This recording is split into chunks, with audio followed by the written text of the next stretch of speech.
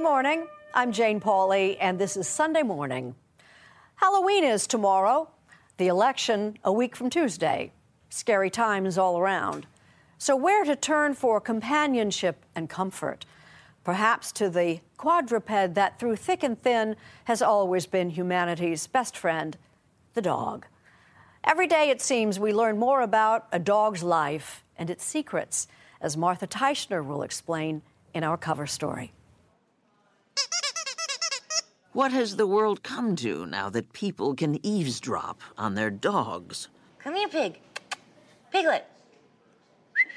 So you can't call a dog on the phone? No. But this is the next best thing? Yeah, exactly. Later this Sunday morning, the real secret life of pets. FYI, sometimes it isn't pretty. Superstition says comets are a portent of singular events. And there's a show about a comet in previews on Broadway that heralds a big career first for the singer Josh Groban. Anthony Mason will tell us all about it.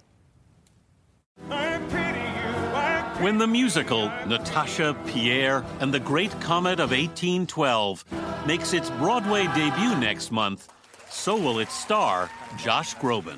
This is something you've wanted for a long time. Yeah, it was my childhood dream. The singer even learned to play the accordion, backstage with Josh Groban as he prepares to take his first bow on Broadway, later on Sunday morning.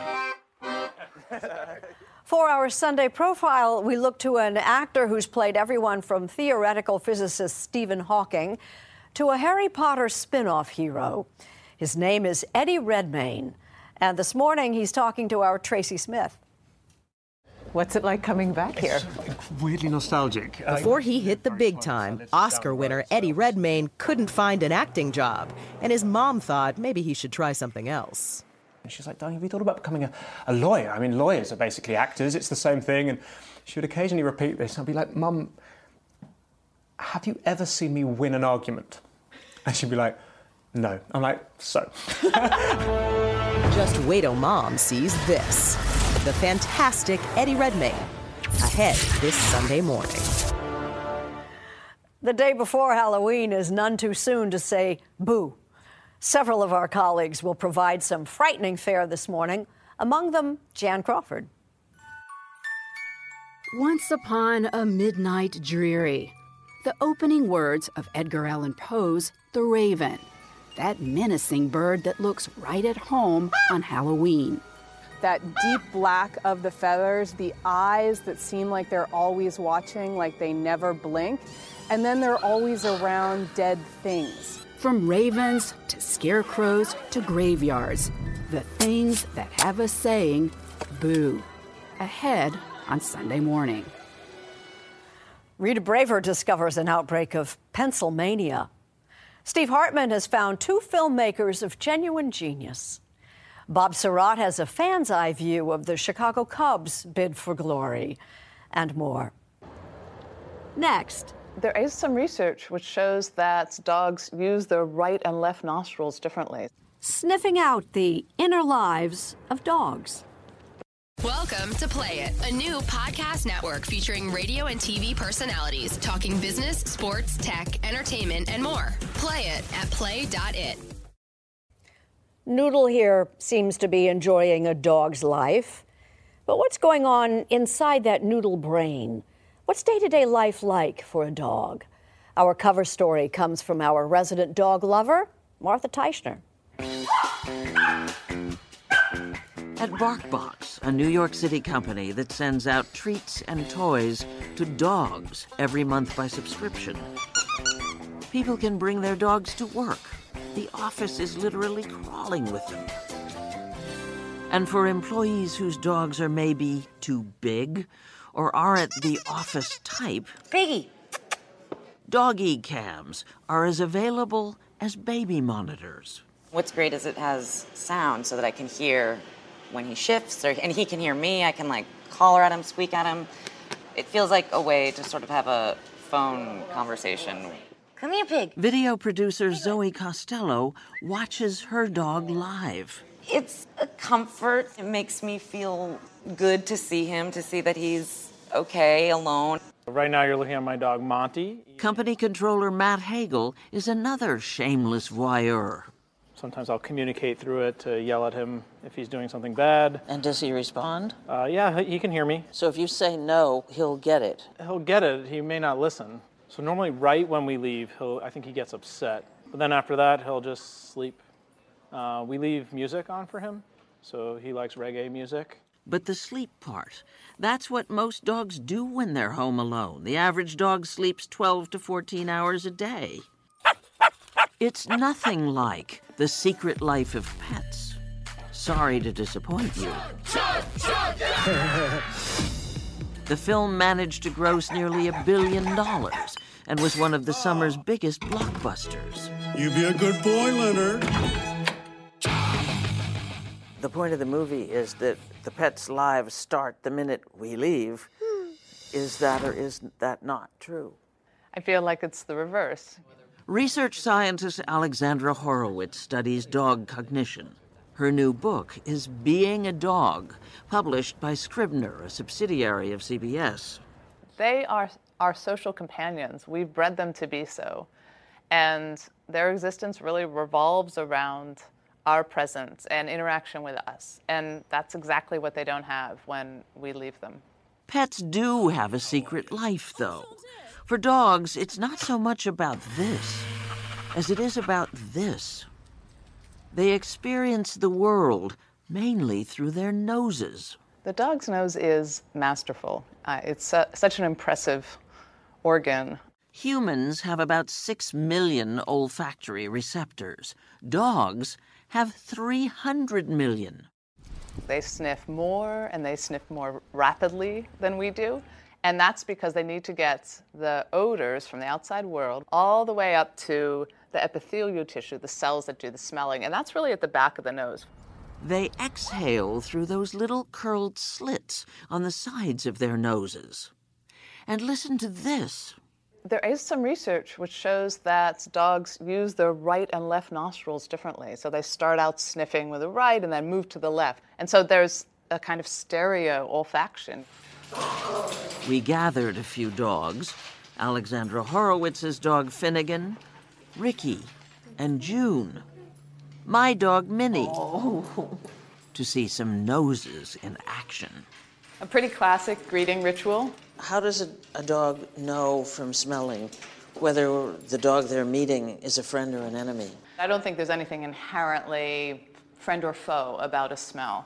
Maybe younger or older, healthier or less healthy, sick or recently eaten something. Can they smell fear? Can they smell love? Yeah, I don't think it's too fantastic to say that in some way they can smell fear, in some way they smell love. And that's because we're giving off odors that correspond to a state of fear or a feeling of affection. We know about tracking dogs, bomb-sniffing dogs, even bedbug-finding dogs. And now this. There are now a lot of working dogs who are being trained to detect cancers in urine, on breath, in exhaled breath, on the body. And would you believe, dogs can also smell time. If I leave the house in the morning, my house is full of my smell. An hour later, a lot of it will have disappeared. So, knowing what the room smells like after an 8-hour day. Yeah, a lot of people talk about dogs who seem to know when their owners are coming home, and they think it might be a kind of psychic ability, but I think it's a smelling ability, essentially, and not smelling their approach, but smelling how long somebody is gone. Cute, but one not-so-cute side effect of smelling time can be separation anxiety. When dogs go crazy and destroy things when their owners leave. It's a very big thing. It's like 15 to 17% of the nation's 73 million dogs have overt, obvious separation anxiety. Dr. Nicholas Dodman recently retired as director of the Animal Behavior Program at Tufts University's Veterinary School. His new book, Pets on the Couch, is published by CBS's Simon & Schuster. What a beautiful-looking dog. Shadow was returned to a shelter twice before Maya Haraseko adopted him 8 months ago. He removed wall-to-wall carpeting, just completely demolished the room. And, was breaking air conditioners, breaking window screens, just trying to get out, barking. Dr. Dodman on a house call to Haraseko's Cambridge, Massachusetts apartment in August. We're going to kind of get him to expect that when the door closes, wonderful things happen. Can you just hold him with the collar and slip out? His advice to Maya? Leave as if it's no big deal, but provide Shadow entertainment. Keep him busy and not bored while she's out. And when she comes back... The greeting's low-key. You could say, hey, Shadow, how's it going? Slap me for. And in Shadow's case... I think also we probably need some kind of medicine, something like, for example, Zoloft. Dr. Dodman has spent decades advocating using human mood-stabilizing drugs like Zoloft, Prozac, and others on pets because people and animals share the same disorders. The list would include aggression, phobias, PTSD, obsessive-compulsive disorder, autism, in one model, Tourette's syndrome. Alzheimer's? Oh, Alzheimer's too. For separation anxiety, he prescribes behavior modification first, drugs as a last resort. Sometimes people are emotionally exhausted, they're financially drained, and they say, if you can't fix this problem within 2 or 3 months, we're going to take him to the pound or we'll have the vet put him to sleep. When I hear that, I say, let's use the medication. Good news about Shadow. After 3 months following Dr. Dodman's prescription, he can be left alone for at least 4 hours without destroying anything.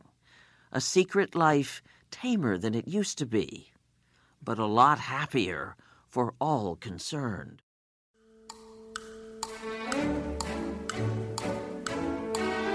And now, a page from our Sunday Morning Almanac, October 30th, 1894. 122 years ago today. The perfect day for a workplace punch. For that was the day Daniel M. Cooper of Rochester, New York, received a patent for his workman's time recorder. The first device to use a card to record the time at which an employee punched in and punched out from work.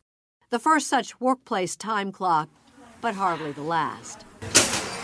Cooper sold his patent to a local businessman, who then created a company to market the Rochester brand time recorder, a company that eventually became part of IBM. Yes, that IBM. Time clocks quickly became a ubiquitous part of the American industrial landscape. Factory workers were punching in at workplaces large and small, a practice familiar enough to become part of our popular culture. Charlie Chaplin rapidly punched a time clock in his classic 1936 film, Modern Times.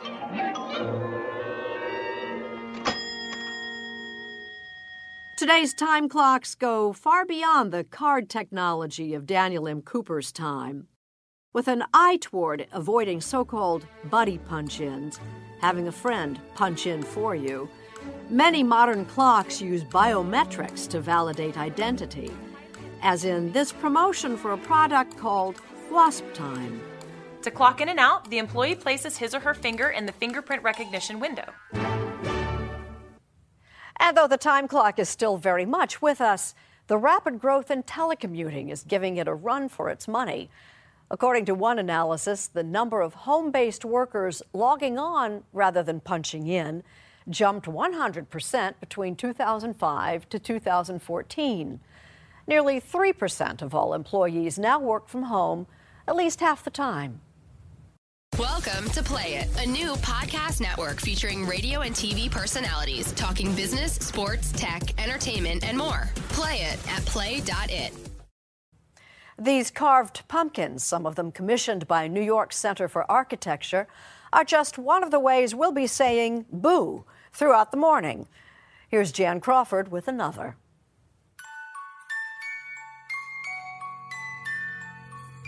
Once upon a midnight dreary, while I pondered weak and weary, So begins Edgar Allan Poe's The Raven, the perfect poem for Halloween.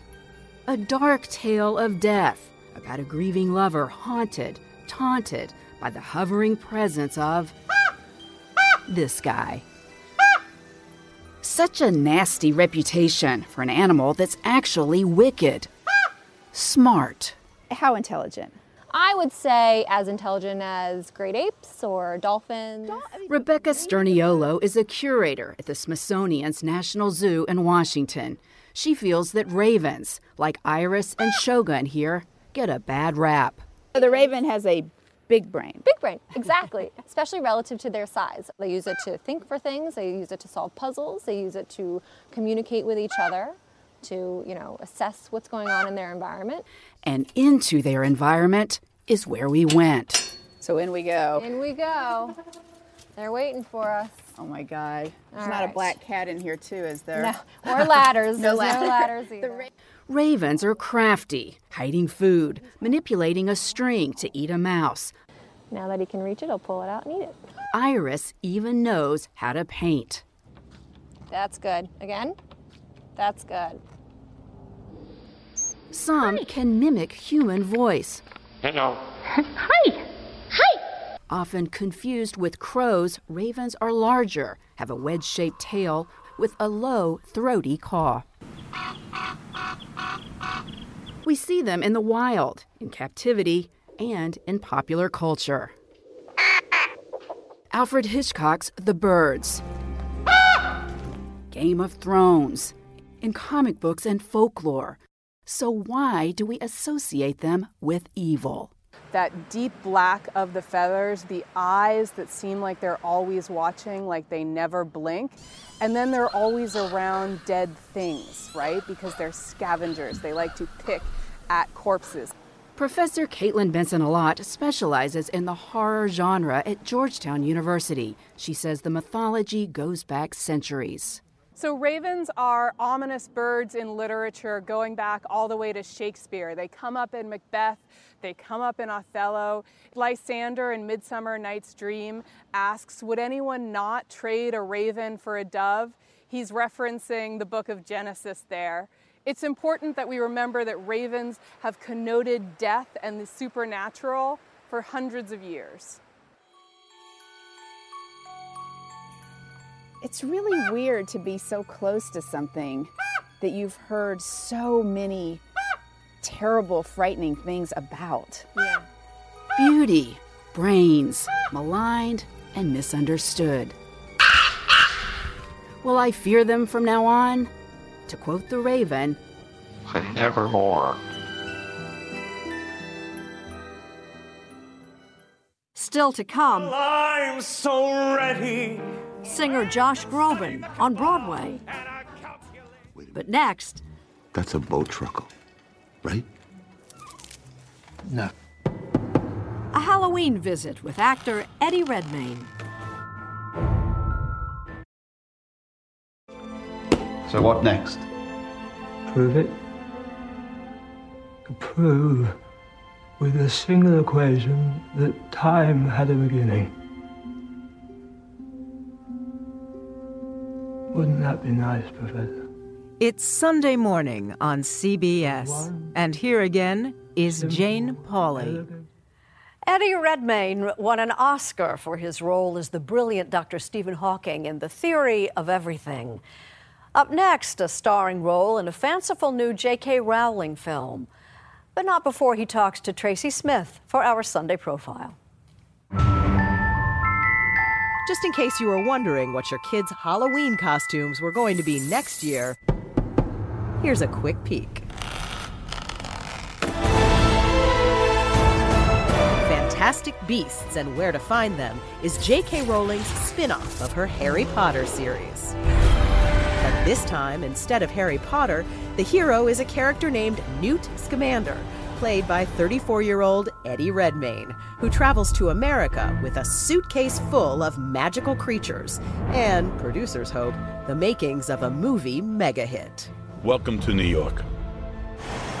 For Eddie Redmayne, home is in the relative quiet of central London, where he can sit at his favorite cafe and be left alone. For now, anyway. And seriously, I mean, are you prepared for this next step? There will be a lot of fans out there. This is a J.K. Rowling film. This is the Harry Potter franchise. This is huge. People often say, and at various stages in my sort of career, have gone, "Are you prepared for this?" And I always kind of go, "What preparation do you do?" And you like sit there and sort of armour up in like, I don't think you can. Firstly, that involves the expectation that the thing's going to be hugely successful, and that's something that I will never let my head go to. But the other thing is, even when things are successful, people go, "God, your life must have changed," but it doesn't really. You still live your own way and carve your own path, and the rest is noise, I think, really. But for him, that noise has been pretty nice. His turn as a transgender artist in last year's The Danish Girl earned him his second consecutive Academy Award nomination. But the on-screen transformation here didn't happen quickly or easily. It doesn't matter what I wear. It's what I dream. They're Lily's dreams. I always feel like I've never been someone that was sort of blessed with like a sort of innate talent of just being able to do things. I have to work at it and learn from your mistakes. Really? No, definitely. And because to us it looks no, like I'm you're sure not it doesn't. working. If you go and look at some of the early films, you'll be absolutely sure that that's not the case. But no, I really have to work. Here's a good example. Redmayne spent 5 months learning how to move like an ALS patient for his role as physicist Dr. Stephen Hawking, and he won the Oscar for this one. This is temporary. He actually got the part without an audition, but to him, that was more curse than blessing. At least if you've auditioned for it, the producers and all the people involved have some sense of what you're going to do, you know, so you don't turn up on day one on set and they go, "Whoa, you're going to do it like that?" So the universe getting smaller and smaller, getting denser and denser. So when it came time for him to help audition his co-star Felicity Jones, Redmayne's paranoia got the better of him, and director James Marsh had to talk him down. "Eddie, this isn't an audition for you. Let me just reaffirm, you're not being auditioned." And he said it so many times that I was like, "I'm clearly being auditioned." This is and it was similar with Fantastic Beasts. You are neurotic? I have moments, definitely, yeah. He wasn't always so tightly wound. Born in London to a banker and a business owner, Eddie Redmayne went to some of the best schools in Britain. He sang in the choir at Eton and was a classmate of the future King of England, Prince William. What's it like coming back here? It's weirdly nostalgic. As a college student, he took a keen interest in drama and got his first professional role here at the Globe in London in a 2002 production of Shakespeare's Twelfth Night. It gives a very echo to the seat where love is throned. As a very convincing Viola, a woman, corset and all. For years, when I then started doing films and period dramas, I did quite a lot of Elizabethan period dramas, you know, the actresses would often be complaining, going, "God, this corset hurts." I was like, I know your pain, I know how it feels. It's beautiful. You have the National Theatre down here. He also did pretty well when he played a man, winning rave reviews and a 2010 Tony Award for the Broadway play Red. I think looking at you had a comfortable upbringing, went to great schools, and success came fairly early. I think some people might look at it and say it was easy. Well, they would be right in the sense that compared to many actors, I've had a remarkably lucky and easy run of it. But to you, it feels like you feel the struggles, and it was through going to sort of years of auditions. I think it was about 3 or 4 years before I got anything sort of properly on screen. I remember also, though, my mum, when I was younger and I was showing interest, but perhaps if you get knocked by bad reviews and stuff, she would see that it would hurt a bit. And she's like, "Darling, have you thought about becoming a lawyer? I mean, lawyers are basically actors. It's the same thing." And she would occasionally repeat this. And I'd be like, "Mum, have you ever seen me win an argument? And she'd be like, no. I'm like, so? I have something in my eye. His struggle seemed to end in 2011. I can't see anything. With a big screen breakout role as a young filmmaker smitten with Marilyn Monroe. Do I care if I should die? Now she goes across the sea. His Eton choir boy experience came in handy in 2012's Les Miserables. My place is here. I fight with you. Do you see yourself as a singer? Do I think of myself as a singer? I really enjoy singing, but I'm not sure I sound a bit like Kermit the Frog.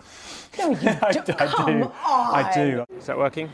There's a kind of self-deprecating Jimmy Stewart quality to Eddie Redmayne. Thank you so Okay, much. you're so welcome. He married his longtime girlfriend, antiques dealer Hannah Bagshaw, a few weeks before he won the Oscar in 2015. This summer, they had a baby girl. In short, if you're looking for off-screen drama, look elsewhere. You have a reputation for being one of the nicest actors in the business. Is that I hate that word. You hate nice? I suppose it's much more lovely. Nice Why? is so boring. But nice, I'd rather nice than reprehensible, toxic. Yeah. Why should I help you? I take it I have to make it worth your while. Nothing boring about his schedule. Fantastic Beasts is reportedly the first of 5 installments. Wait a minute. That's a boat truckle, right? No, Oh, come on. They pick locks, am I right? you're not having him. Well, good luck getting back alive, Mr. Scamander. You've accomplished so much already. Tony, Oscar, now you're in a big blockbuster, in case anyone was wondering whether you were going to do that. Right. I mean, what's left? When you put it in the term of a checklist. And I don't mean to say that No, but it's interesting because actually the reason you get into this is to play interesting people or just to tell stories that intrigue you and none of that changes. So although maybe those things feel like a lovely checklist, it doesn't stop your appetite for wanting to tell stories. You still have that appetite. Still have that appetite, yeah. Next, Coloring can be therapeutic. It has a therapeutic value to people.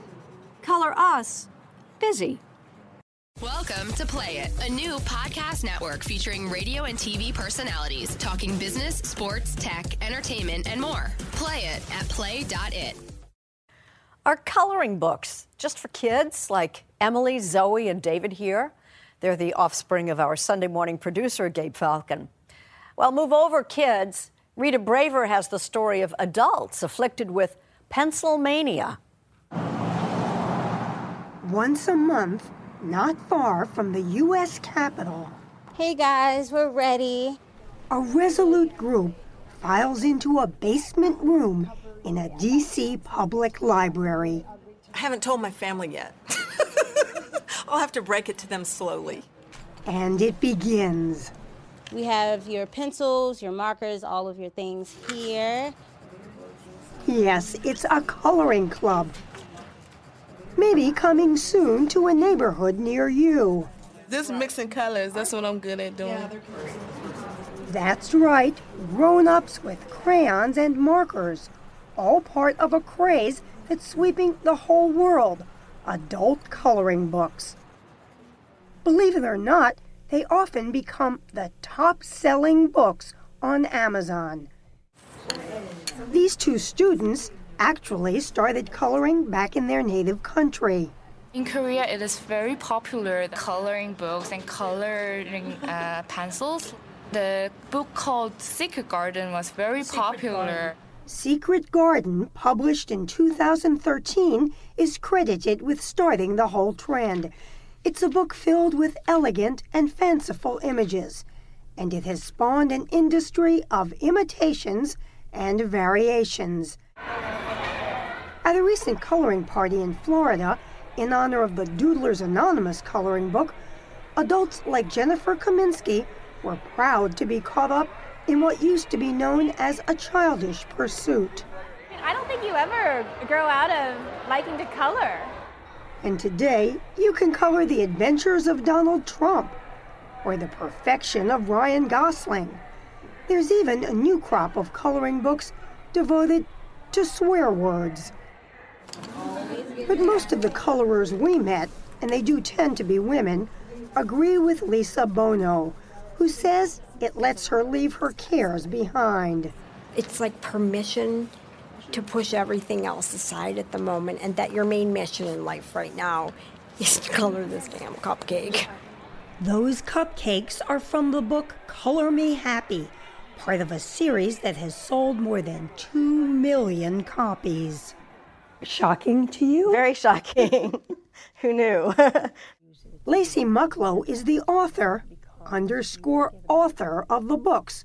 While the pictures are drawn by an artist in Wales, Mucklow, a licensed art therapist, provides commentary, telling readers, for example, to use hues that personally increase your sense of happiness and pleasure. What's the biggest hope that you would have from somebody who picks up one of your books and starts to use it? I hope they find that it helps them in whatever way it is. If it helps them relax and sleep better, great. If it helps them get through a stressful time, wonderful. Coloring can be therapeutic. It has a therapeutic value to people. Anybody injured? In fact, in Phoenix, Arizona, coloring books provide stress relief to those who answer 911 calls. But artist Steve McDonald begged his publishers not to make any therapy claims for his books. We weren't setting out to create a mental aid. We were setting out to create a book full of wonderful art that was going to hopefully inspire people to be creative. And so in Fantastic Cities and Fantastic Structures, his best-selling books, McDonald has created fabulous kingdoms. So it might surprise you to see where he lives and works, 2 hours north of Toronto. So why does a guy who's known for his urban scenes live here? I think it gives me, I think if I lived in the middle of a city and drew the city and spent all my time creating artwork of a city, I might go a little bit insane. I fell in love with lines a long time ago. And though he was once known for paintings and drawings sold in art galleries, he's put that on hold. I think a lot of artists might kind of scoff at this and say, oh, look, he's just selling out here. That's what this is about. I'm an illustrator. I'm an image creator. I don't have a high and pompous view on where my art belongs or where it should hang.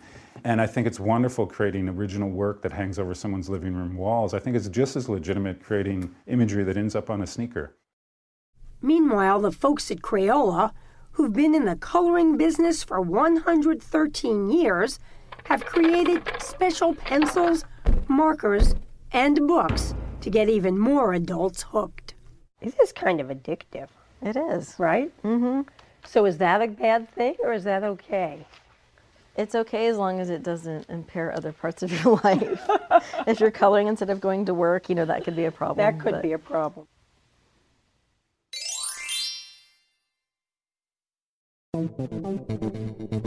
Just ahead. But is it art?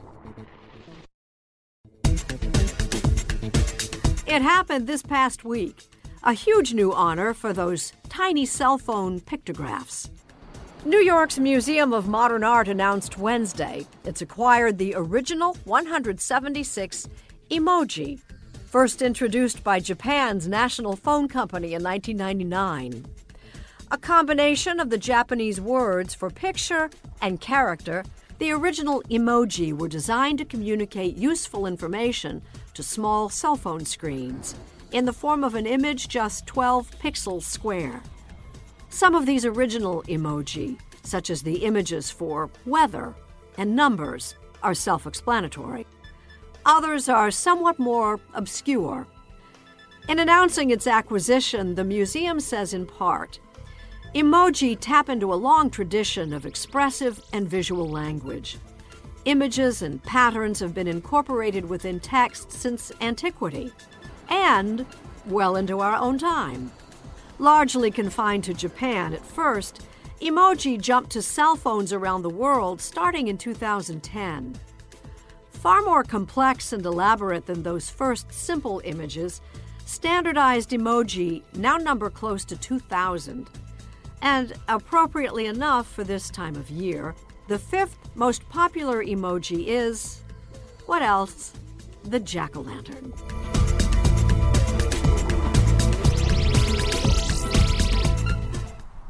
What says Halloween better than a spooky graveyard under a full moon? Yet what better place to take the full measure of a man? Here's Mark Strassman. Millbridge in northern Maine is a blink and you'll miss it sort of town. It's the kind of place where people like Everard Hall still believe in doing things the old-fashioned way, especially in his line of work. Everybody likes me in town, and everybody likes me all around the towns here. I never had nobody say anything that was bad about my work. For the past 49 years, Hall has been perfecting what he considers his craft. He digs graves entirely by hand. You use a pick and shovel? Yeah. Not a backhoe? No. Why? The families like to have it dug by hand. I can do a much neater job, and it's done right, you know. Hall was born and raised in Millbridge, one of 12 children. He left school after 8th grade to earn money for his family. His job was working for a mason who made headstones. But one day he got an unexpected call from the town undertaker. He says, the guy that did graves for me is sick. He said, can you help me? I said, well, sure. This first grave I ever dug right here, Vincent and Laura Fernal. I buried her in 1967 and him in 1967. He has never forgotten Vincent and Laura Fernald, nor any of the others. I buried all of them out through there, down through the years. Down through the years, Hall estimates he has dug more than 2,500 graves, and he's proud of every single one. This is when I've got it dug out, and this is when I got it finished and everything put back in place. He keeps photos and obituaries of the people he has buried. It's a gravedigger's scrapbook. Yeah. It's a memorial book of the memorial of the people that I've buried. Kids, babies, infants, premature, old people, middle age. Buried a guy one time, was 102. Just a way of life, you know. You bury loved ones, you bury strangers. I buried loved ones, strangers, alcoholics, drug addicts. This is my mom, Marjorie M. Hall. He has dug graves for his own mother and father, a sister, and an aunt. Someone said, well, isn't that hard for you? I said, in my heart and soul, I knew that they weren't there. It's your mom and dad. Yeah, but still, you know where they are. They're gone. They're in a better place. Whether it's for a loved one or a stranger, his approach is the same. Every grave has to be perfect. He measures out each one 8 feet by 4 feet. Then he removes the sod in pieces like a puzzle so that he can put it back together exactly the same way. You have to start it right for it to end right.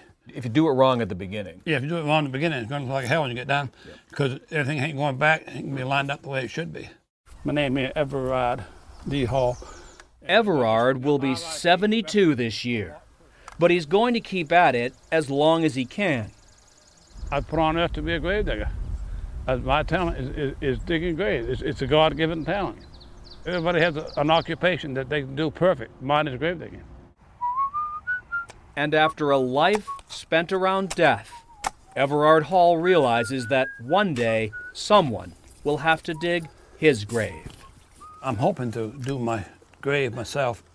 No, I got plenty of time. God knows He'll let me know when I get rid of it. Yeah, but you could leave it up to somebody else to dig. Well, I could, yeah, but I got a plan. I want to do it the way I want it done. I didn't want it screwed up. I want it done the way I want it done.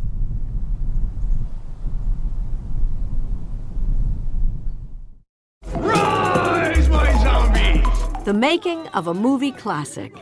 Next.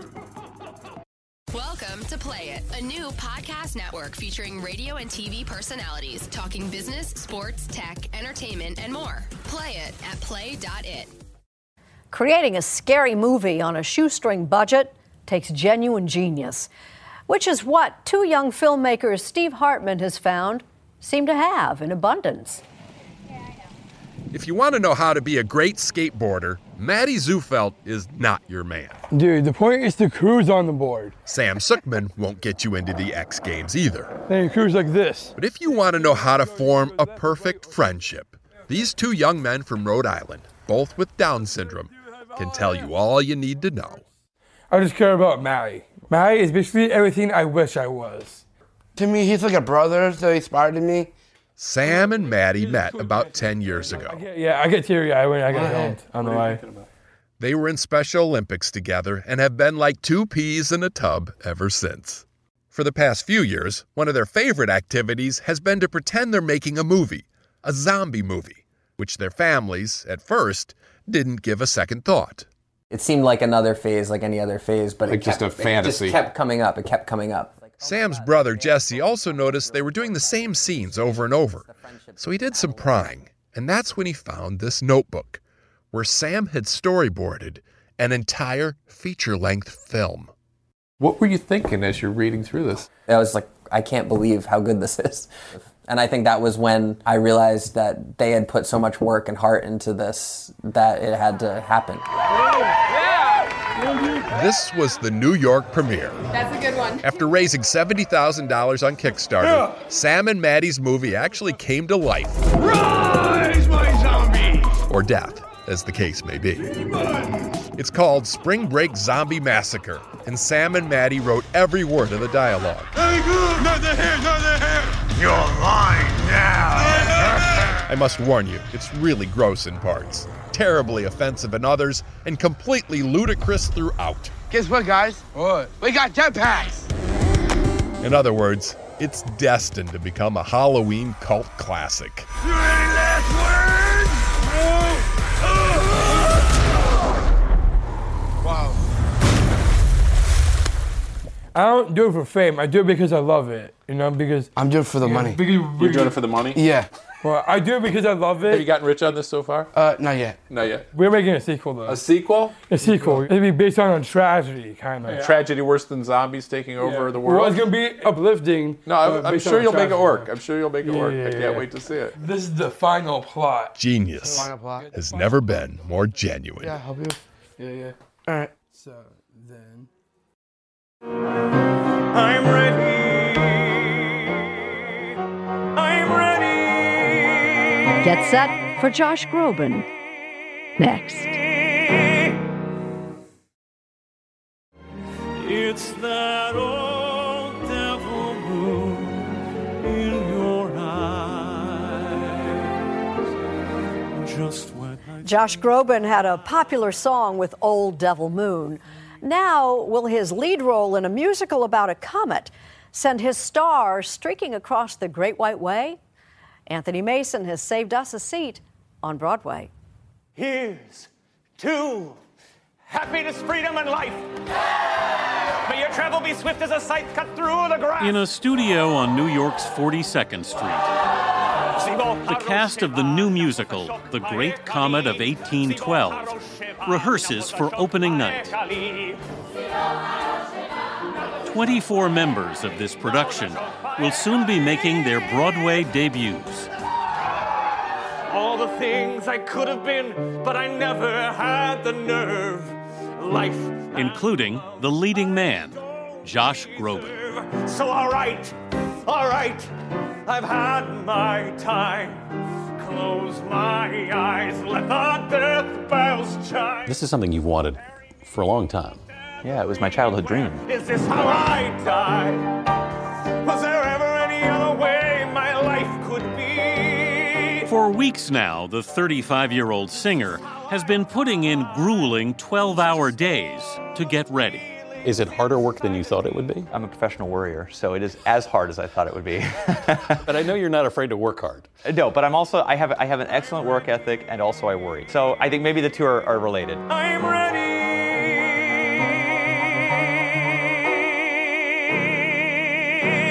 Directing Groban and the cast is Rachel Chavkin. Really dig into that. There's a lot of anticipation out there about this show.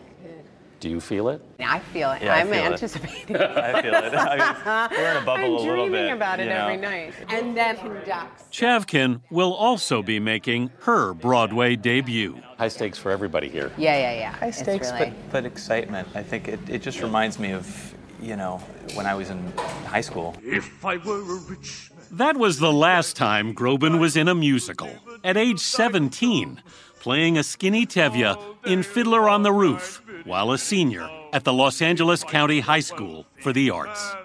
I wouldn't have to work hard. Groban went on to the elite musical theater program at Carnegie Mellon University in Pittsburgh, where his small class included Josh Gad, who'd play Olaf in Frozen, Katie Mixon, who'd play Melissa McCarthy's sister in the sitcom Mike and Molly, and the Tony-winning Leslie Odom Jr., who'd star in Hamilton. So many of my favorite now on Broadway actors and TV actors were in my class of 13. But at the end of his first semester, Groban dropped out when Warner Brothers offered him a record deal.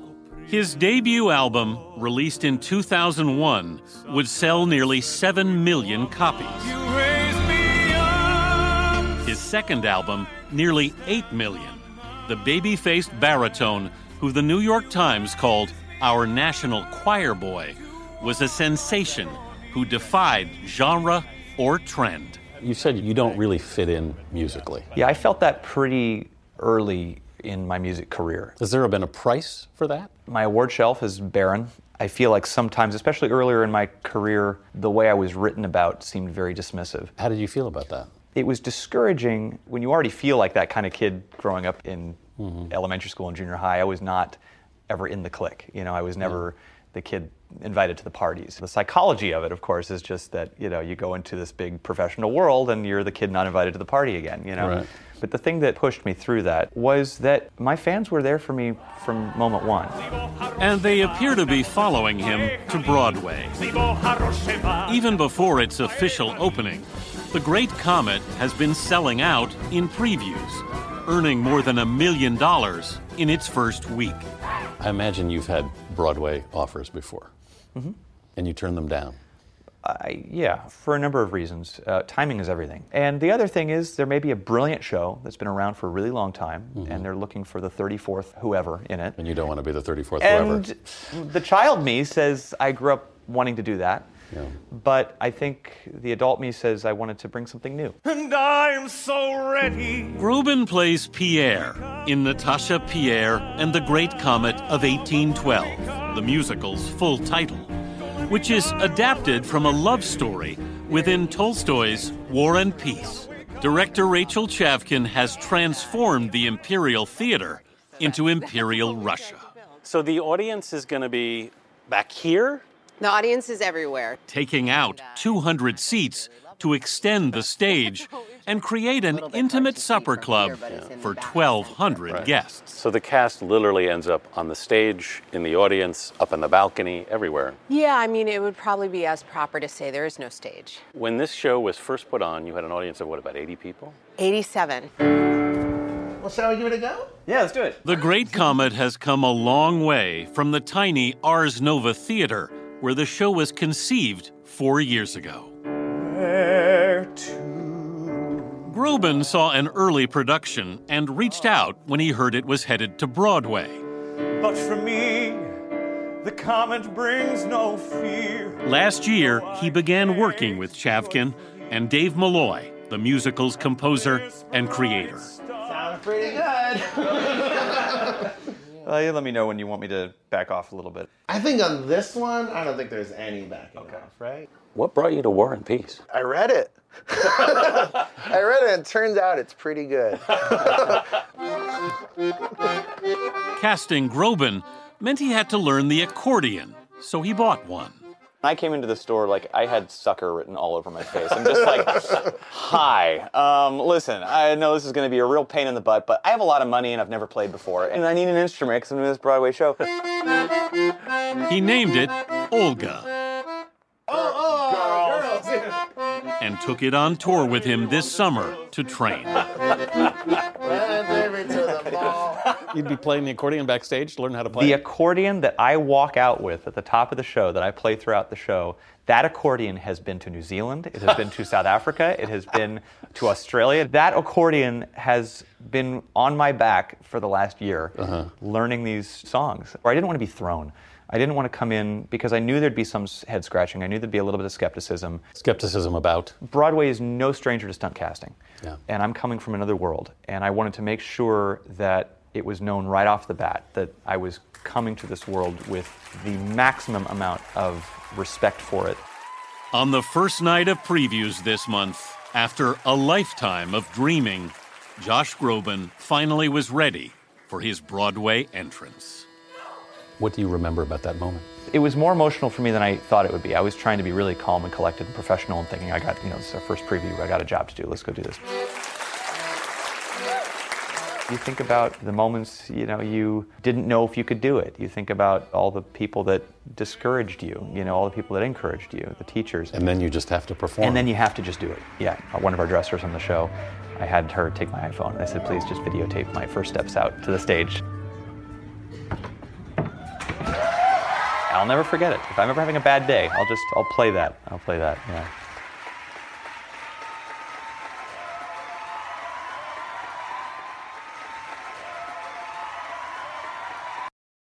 Scarecrows don't say boo. In fact, they don't say anything at all. Yet, as Luke Burbank tells us, their presence is a scare tactic all the same.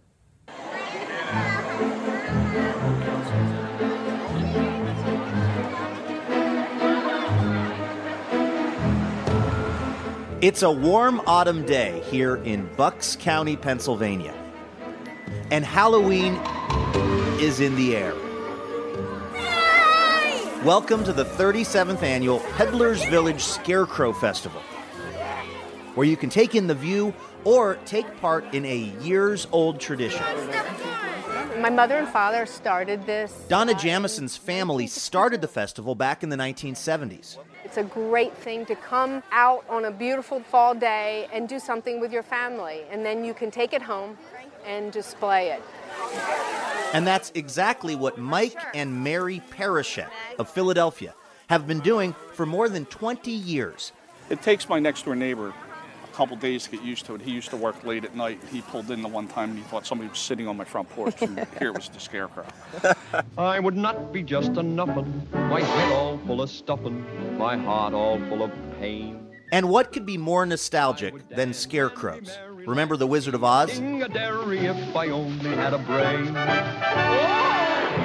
This has always been one of my favorite movies, along with my daughter. So, I don't know, just scarecrows they're a good thing. A good thing that actually goes back to the very beginnings of farming. Not long after people learned how to grow crops, they started losing them to birds. They've tried catching the winged menace or even using kids to scare them away. But mainly, they've put up these lone figures standing guard, which is what most of us think of when we hear the word scarecrow. But these days, traditional scarecrows, like this guy, they're just for decoration. Modern farmers scare away birds using a little more bang. We use bird cannons, reflective tape. We use distress calls. We want the birds to eat the neighbors' cherries, not ours. Kyle Matheson owns Stamilt Farms in Wenatchee, Washington. He's one of the largest cherry producers in the country. These are all bird damage. It's just a constant, battle. Step up. Step up. It's a battle he wages with some unexpected weapons, like this falcon. We came in and there was a group of finches in here. Who you may or may not know is the natural predator of the finches and robins that are looking to feast on Matheson's cherries. And he caught it in the air and took it down. But it turns out sometimes even the falcons have a hard time saying no. He is eating a cherry now, which is to some degree defeating the purpose, right? Yeah, well, I don't know why he's doing that. Birds devour at least $30 million in cherries every year, And that's just in Washington state alone, which helps explain why farmers will try anything to save their crops. Like these weird, floppy, inflatable figures, the kind you might see at a used car lot. We do move Mr. Pino around to different spots in the vineyard, and that also helps the birds not become used to the damn things. Ted Marks owns Atwater Vineyards in the Finger Lakes region of New York. He got the idea for Mr. Pino, and yes, that's his name, from researchers at Cornell University. And he says of all the things he's tried to scare off birds, Mr. Pino works the best. Because it's ever-changing. It just keeps the birds away. For farmers, their very way of life depends on defeating these winged thieves. But what about the birds? Do you ever feel a little bad for the birds? I haven't felt that bad for them. I always feel they get their share, you know. Even with all these things, they still eat quite a few cherries. And really, who can blame them?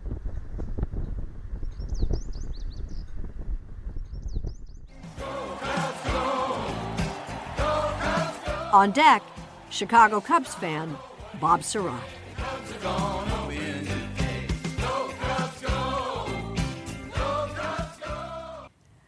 Game 5 of the World Series is tonight in Chicago, and no one will be looking on with greater interest and perhaps more mixed feelings than Cubs fan Bob Surratt.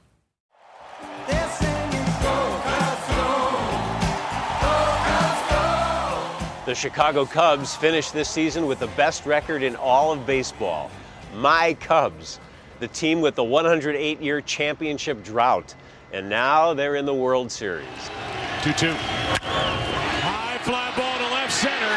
Back at the wall, it's gone. But I'm going to let you in on a deep, dark secret, shared only among the most trusted fellow diehards. For some of us, it's okay if they lose. Really, it would still be all right. ESPN said it best. Just as the Cubs are built on Wrigley and the Ivy and the lovable losing, their identity is equally intertwined with bizarre tales of woe. The smelly goat, whose eviction cursed the team in 1945. The black cat, who crossed their paths in '69. That guy in the glasses, we dare not speak his name, who reached for a foul ball in 2003. Without all that losing history, the Cubs wouldn't be unique. By winning the World Series, they'll become just like any other team. If they didn't hold the record for the longest championship drought in the history of any sport, would they have their enormous national fan base? Would George Will have written so many eloquent columns about the romance of sticking with a team of losers to gain life lessons? Would longtime broadcaster Jack Brickhouse have ever come up with the slogan he's famous for around here? Everyone's entitled to a bad century. Growing up in Chicago in the 50s and 60s and rooting for the Cubs was something special. They belonged to us. There wasn't the bandwagon there is now. Here at Wrigley Field, it was usually so empty, they didn't even bother to open the upper deck. It wasn't hard to sneak into the box seats. I feel sorry for kids who don't have the chance to make that thrilling memory now that the ballpark is practically sold out for every game. So now it can be told, some of us miss our losing Cubs. Of course, as a true fan, I'm rooting for them to win the World Series. But if they don't, at least we'll still get to say, wait till next year. I'm Jane Pauley. Please join us here again next Sunday morning.